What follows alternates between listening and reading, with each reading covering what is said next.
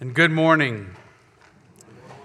If you would, turn in your Bibles with me to Hebrews chapter 11, verses 13 through 16. I have some good news. Robert will be back next week, so we're all excited about that. But for now, we're going to continue our walk through the hall of faith. That is Hebrews chapter 11. And it is time to put our glasses of faith back on so we can see with the eyes of faith as God would call us to do. Again, our text is Hebrews chapter 11, verses 13 through 16. This is the Word of God. These all died in faith, not having received the things promised, but having seen them and greeted them from afar, and having acknowledged that they were strangers and exiles on the earth.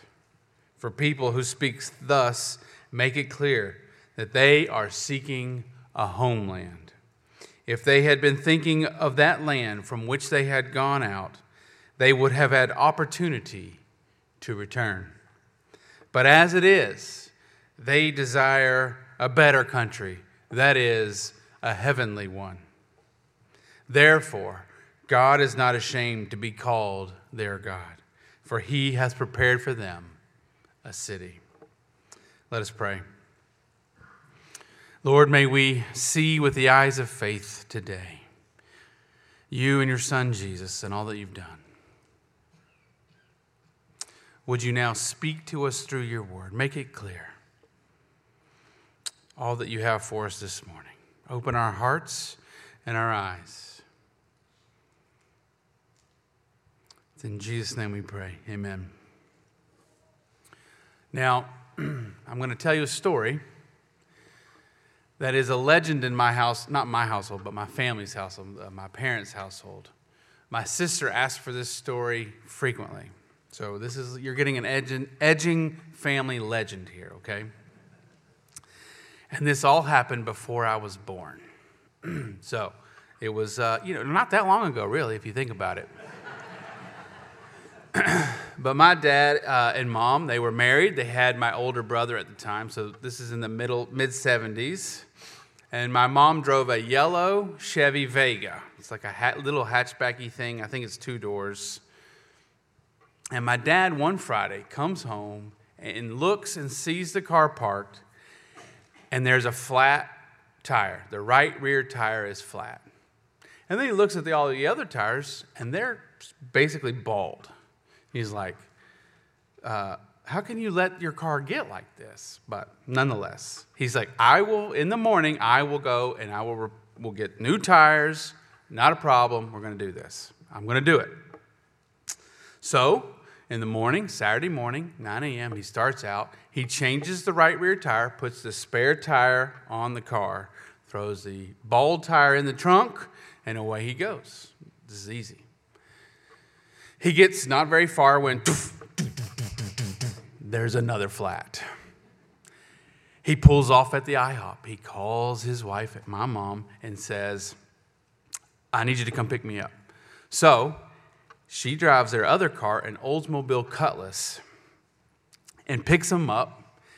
And he takes her home, throws the bad tire in the car, and drives all the way to Sears. Now, he is going to Sears to get his tires fixed, all of them, which is, I don't know if you can do that these days, but that's where he's going. It's about a 30-minute drive, and it's down this sort of main thoroughfare.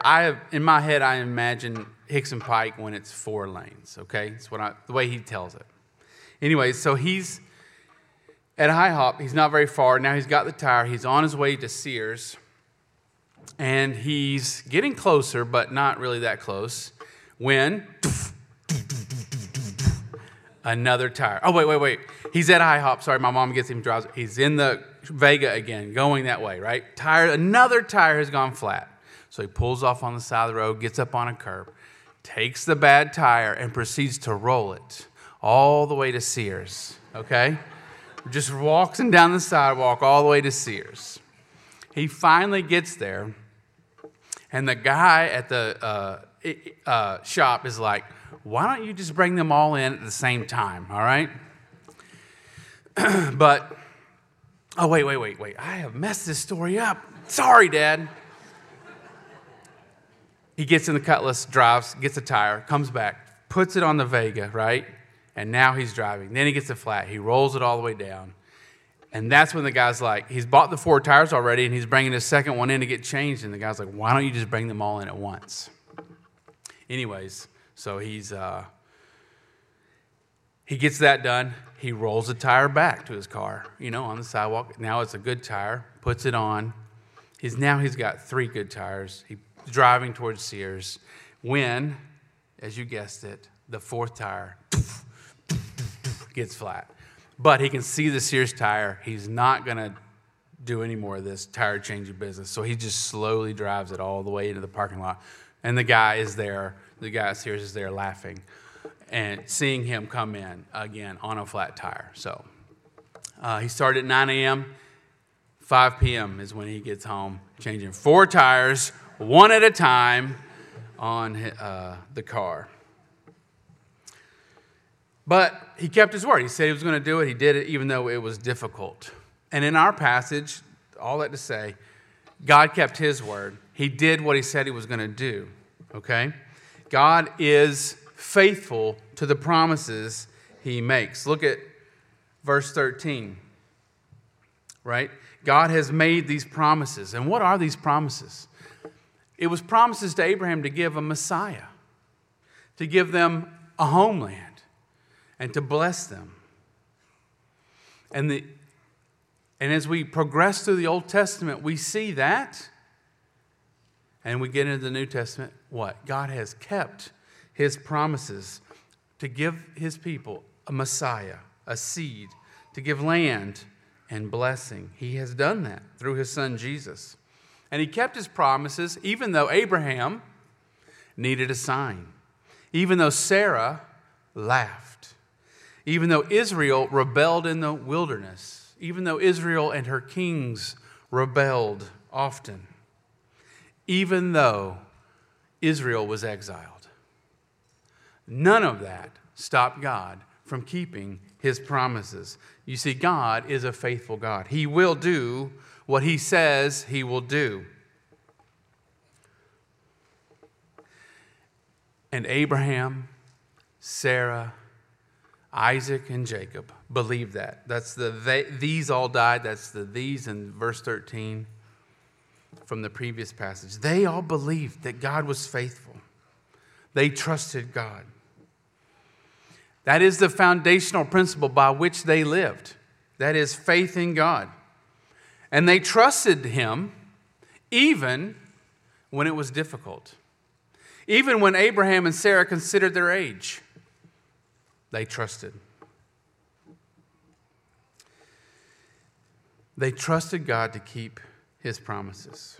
And he has kept them. And we see in verse 16, all the way to the end, he has prepared for them a city. Not he will prepare, he has prepared. It is ready for them. And they are in that city. Now you can imagine this is very helpful to the original readers because they are living in a world and they're tempted to look to worldly solutions and temporary solutions for their problems. They're tempted to lose trust in God. You see, because they're living this Christian life, but it's not as easy as they had hoped. They are having property taken from them. They're being falsely accused. And they're having to deal with this. And they're like, this Christian thing, should it really be this hard? If God loves me and has a wonderful plan for my life, should I face all of this hardship? Does this make sense to me? And the author of Hebrews is encouraging them that even God's people have dealt with this. Even God's people have dealt with this. And we too deal with this. We are tempted to look to other things to solve our problems, to satisfy our longings. Things like bank accounts to supply our needs, or status to show us that we are significant, or maybe our children to show a purpose, or our spouse to feel some sense of longing for approval, or even good works when we think that's what will make God love us. And we look to all of those things instead of trusting God. But our text shows us that because God is faithful, we must have faith in Him. We must trust Him. He alone can give us what we long for. And He alone can give us what He has promised. And we need faith in God because faith acknowledges reality. Faith acknowledges reality. Look at verse 13. Starts very grim. These all died in the faith. It doesn't say these all celebrated their successes in the faith. No, the end of every one of their lives is what? They died. They died. Abraham, Sarah, Isaac, and Jacob, they all died. And they died not receiving in their time the fulfillment of the promises of God that He had given them. None of them received the full fulfillment of what God had promised. They acknowledged, if again in verse 13, that they were strangers and exiles on the earth, which is a curious thing for Abraham, who has been promised the promised land, to, in Genesis 23, verse 4, he's in the land God has promised to give him and his ancestors. And this is what he says in chapter 23, verse 4. When he wants to buy a field, when he needs land to bury Sarah, he says this, I am a sojourner and foreigner among you. He's in the land of promise, and yet he acknowledges the reality that he is a sojourner. And in the Psalms, Psalm 39 has this to say. The psalmist says this, David says, for I am a sojourner with you, a guest. Like who? Like all my fathers. You see, David recognized that, acknowledged the reality that all of his fathers, even he, was nothing more than a sojourner.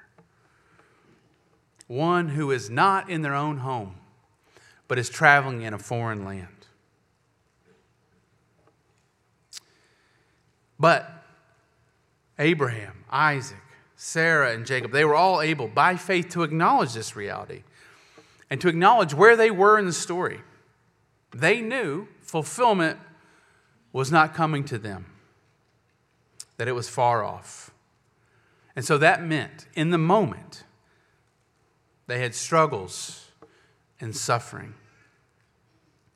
That meant that they were never going to receive all that God had promised. They were going to have to live with the incomplete fulfillment. And how did they seek to deal with it? Well, not by claiming that anything in this world could alleviate the struggle and the pain and the suffering, or nothing else could provide significance. Look at verse 15. If they had been thinking of that land from which they had gone out, they would have had opportunity to return. You see, they had a promise for land, and they were seeking a land. But what they never considered was to go back to the land they came from when they had opportunity for. So they're seeking a homeland. They're in the land God promised. So what does that mean? That means they're seeking a land that's not just Israel. They're seeking something better, a country that is a heavenly one. But we'll get to that.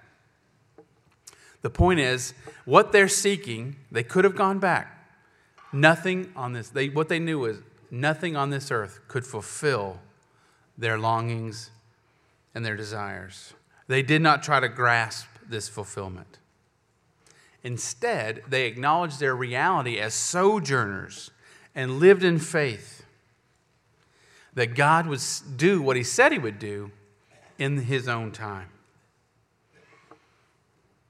Abraham. Jesus says this about Abraham, living with this reality. Your father Abraham rejoiced that he would see my day. He saw it and was glad. You see, Abraham acknowledged the reality that it was far off. He looked forward to the day of Jesus and saw it, not in a vision per se, but he perceived what would happen, and it would not be in his own day. And you see, I think a good example for us, or a good illustration of this, is the exile. If you think about the people of Israel are in exile, that is, they're not living in Israel. They've been taken by force to live in a foreign country, in Babylon. You see, the exiles lived between two periods. They lived between the memory of God's action on his behalf for his people, and they lived between the fulfillment of the promise of God to bring them home. They live in this middle space. And in this middle space is the reality of struggle and suffering. They're not quite in the old times, and they're not yet in the time to come. They're right where they are, living by faith. And I think this gives illumination to the proper interpretation of Jeremiah 29:11. I don't know how about you, but I've probably seen a lot of articles about the most misused verse. Jeremiah 29:11 is there, okay? And it goes like this. Jeremiah 29:11 says this. For I know the plans I have for you, declares the Lord. Plans for welfare and not for evil, to give you a future and a hope. This is written to exiles. This is written to people living between the two periods. To people who are suffering and struggling right where they are. And he's like, don't worry, guys. It's not going to be like this forever. I know the plans I have for you. It's not going to be wicked or evil or harm. It's going to be a future and hope.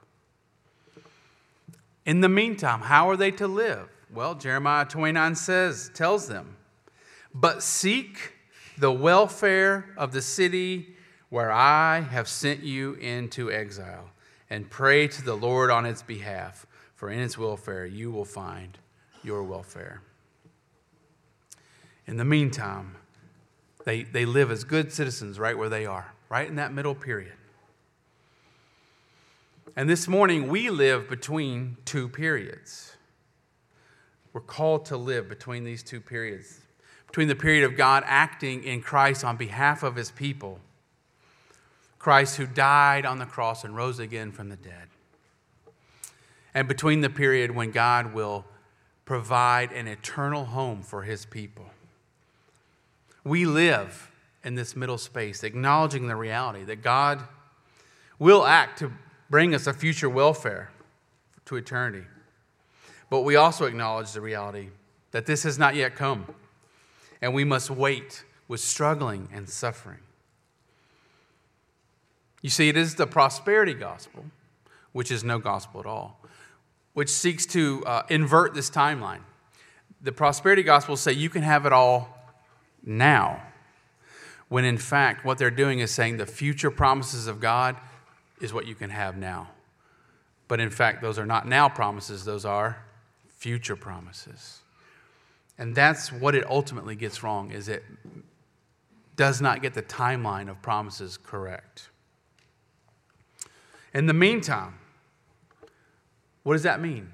That means we should not seek the things of this world to satisfy our longings, which can only be met by God. But rather, we live by faith, knowing that God in Christ has met our greatest need for forgiveness, peace, reconciliation, even adoption into God's family. And that one day we will find an eternal home with God, that he has prepared a place where our present reality of struggling and suffering will come to an end. And if you're here this morning and you're not a Christian, we're glad you're here. And if you're here coming, to the reality that this world cannot satisfy your longings.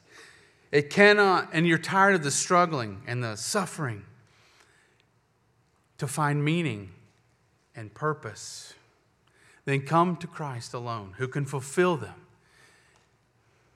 and who has demonstrated his love for you by dying on the cross so that you could have a new life. And so we know that faith acknowledges the reality of where we are. But faith also expects reward. Faith expects reward. Look at verse 13.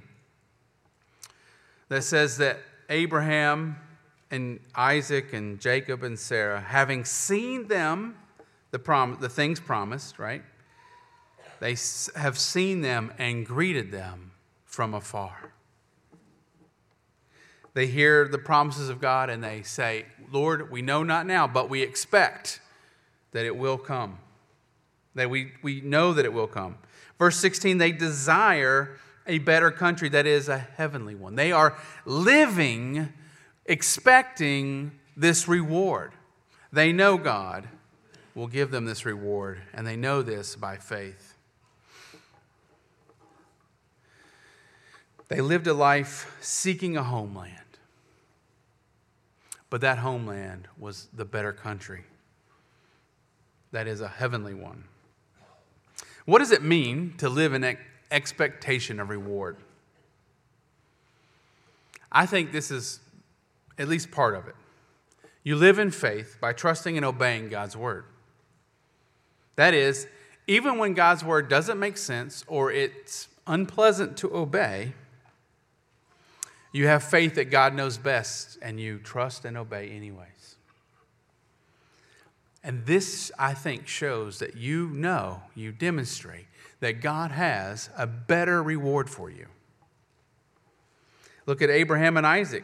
In our for next week, it will be verse 17. But it is given as an illustration of living in this reality. Abraham says, or God tells Abraham to go sacrifice your only son, which is a very specific command to a very specific person, which demonstrates that God himself would sacrifice his own son. But anyways, Abraham offers Isaac up. Why? Because it makes sense? No. To me it doesn't. If it does to you, I'd love to hear it. It doesn't make sense. It is very unpleasant. It was very difficult for Abraham. The text says his son, his only son, whom he loved. It's very clear that this is not an easy thing for Abraham, and yet he rises and is obedient. Why? Because he's living in faith expecting a better reward. He knows God has, whatever God says, is designed to be a blessing to his people, even if it's a hardship in the meantime. Even if it's uncomfortable and unpleasant. There's actually an experiment done on children, not that kind of experiment, but a Stanford marshmallow test, okay? They got kids in a room. This was done in 1972, by the way. They got kids in a room, and they told the kids, we will give you one marshmallow now. And you want to eat it? You can eat it. But if you wait 15 minutes to eat that marshmallow, we will give you 2 marshmallows. Double the reward. Living the dream, right? So what they would do is they would make an excuse. The scientists would leave the room, and then they video the kids like you could see them just thinking in their mind, what do I do? What do I do? I want that marshmallow right now, but 2. And so some of them look away. They're like, I don't want to even think about it. Some of them just rock. And then at the end of the day, some of them just ate the marshmallow. And some of them waited. They just, right then and there. And that's not unlike what we have before us today, is we live in expectation of reward. We can grab something right now, but we know that it's much less and will not satisfy as what God has promised us, as the reward that we will get. It would be like comparing a marshmallow to, I don't know, $1 trillion, just using human terms, right? Like, it's like you can have all of the stuff now, all the status, all the privilege you want right now. But that is nothing compared to the status and privilege of being with God for eternity. And while we may not grasp it, we live in faith that it is so. So today, this very day, we live with eternity in mind.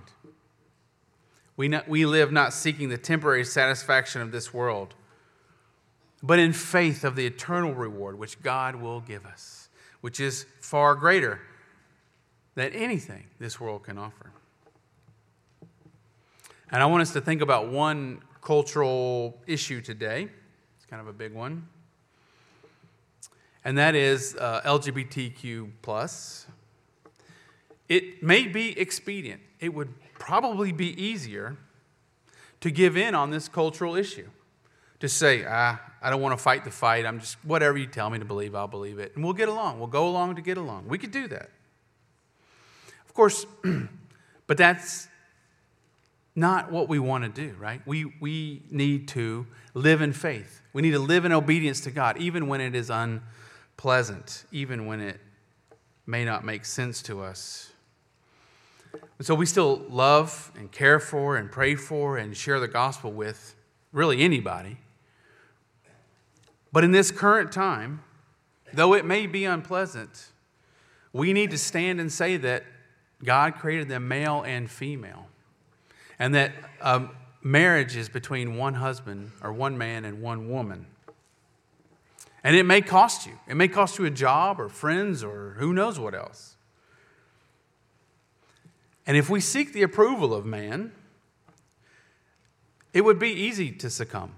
Then we would have it.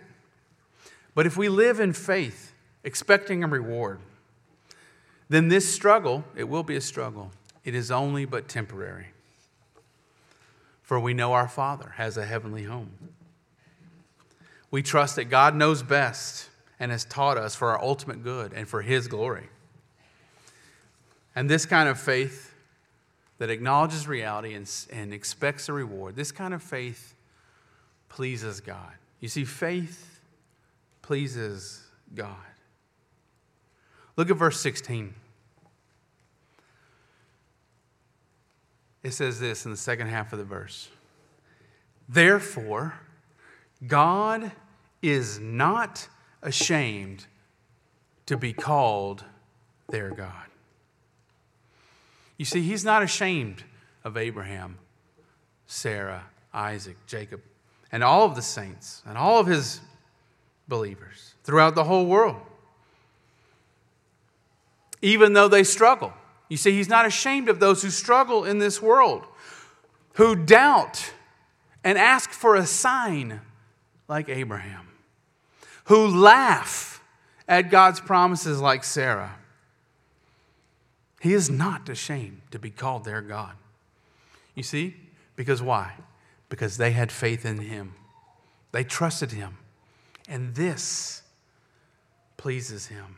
He is not ashamed. That is to say, He is pleased with them, as Hebrews 11:6 tells us.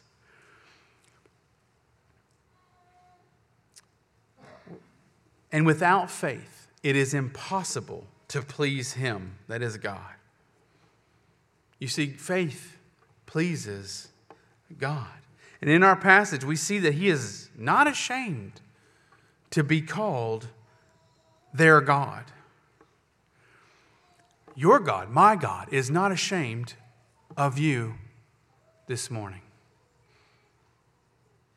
What a blessed thought. He is not ashamed of you. He is pleased. And do you know who else is not ashamed? Who is not ashamed of you? Jesus. Look at Hebrews 2. Hebrews 2:11. For He who sanctifies and those who are sanctified all have one source. That source being Jesus. That is why he, Jesus, is what? Is not ashamed to call them brothers and sisters.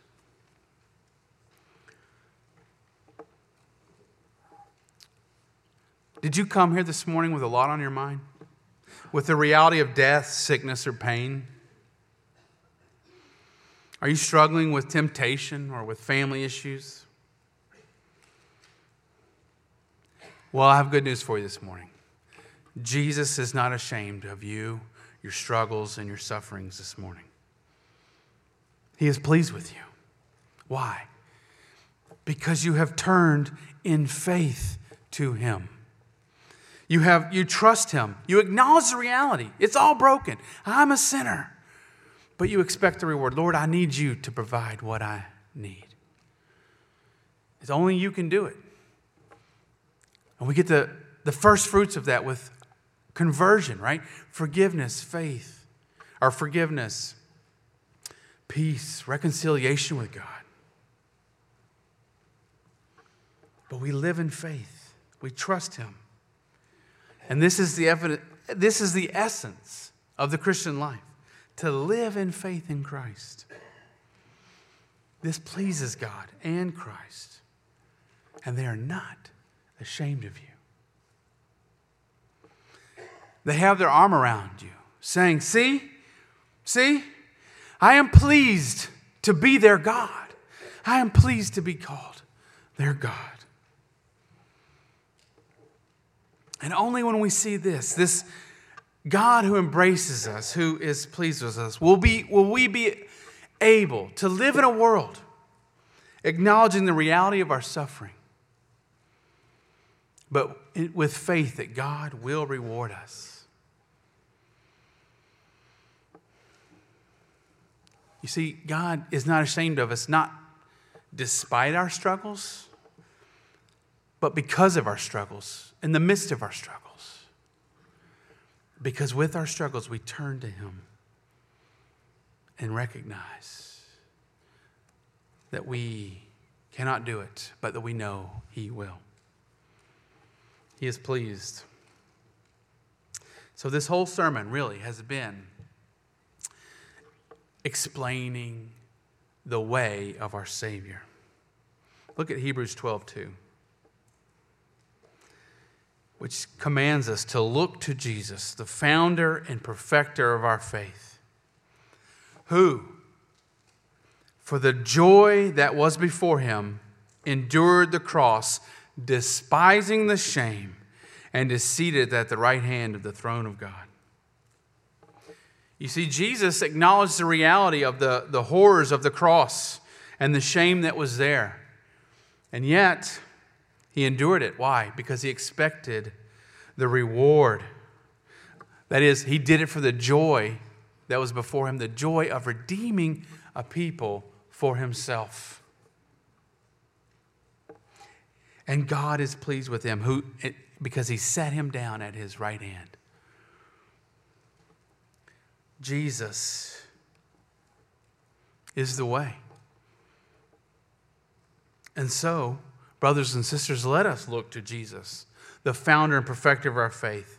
And so live in faith, acknowledging the reality of our own suffering and our own struggles in this world. But we live in faith expecting the reward that only God can give. Knowing that this is the kind of faith that pleases God. But we will not have this faith until we look to Jesus, who died and rose again on our behalf. Brothers and sisters, this is available to you this morning. No matter what you're going through, this Jesus, we can look to him. Let us pray. Lord, we see you with eyes of faith, and so we ask that you would help us to focus our eyes of faith on your Son, Jesus. Help us to live knowing that far from angry or upset with us, that you are not ashamed of us. You are pleased with us. Let us live in light of that this morning. For it's in Jesus' gracious and mighty name we pray. Amen.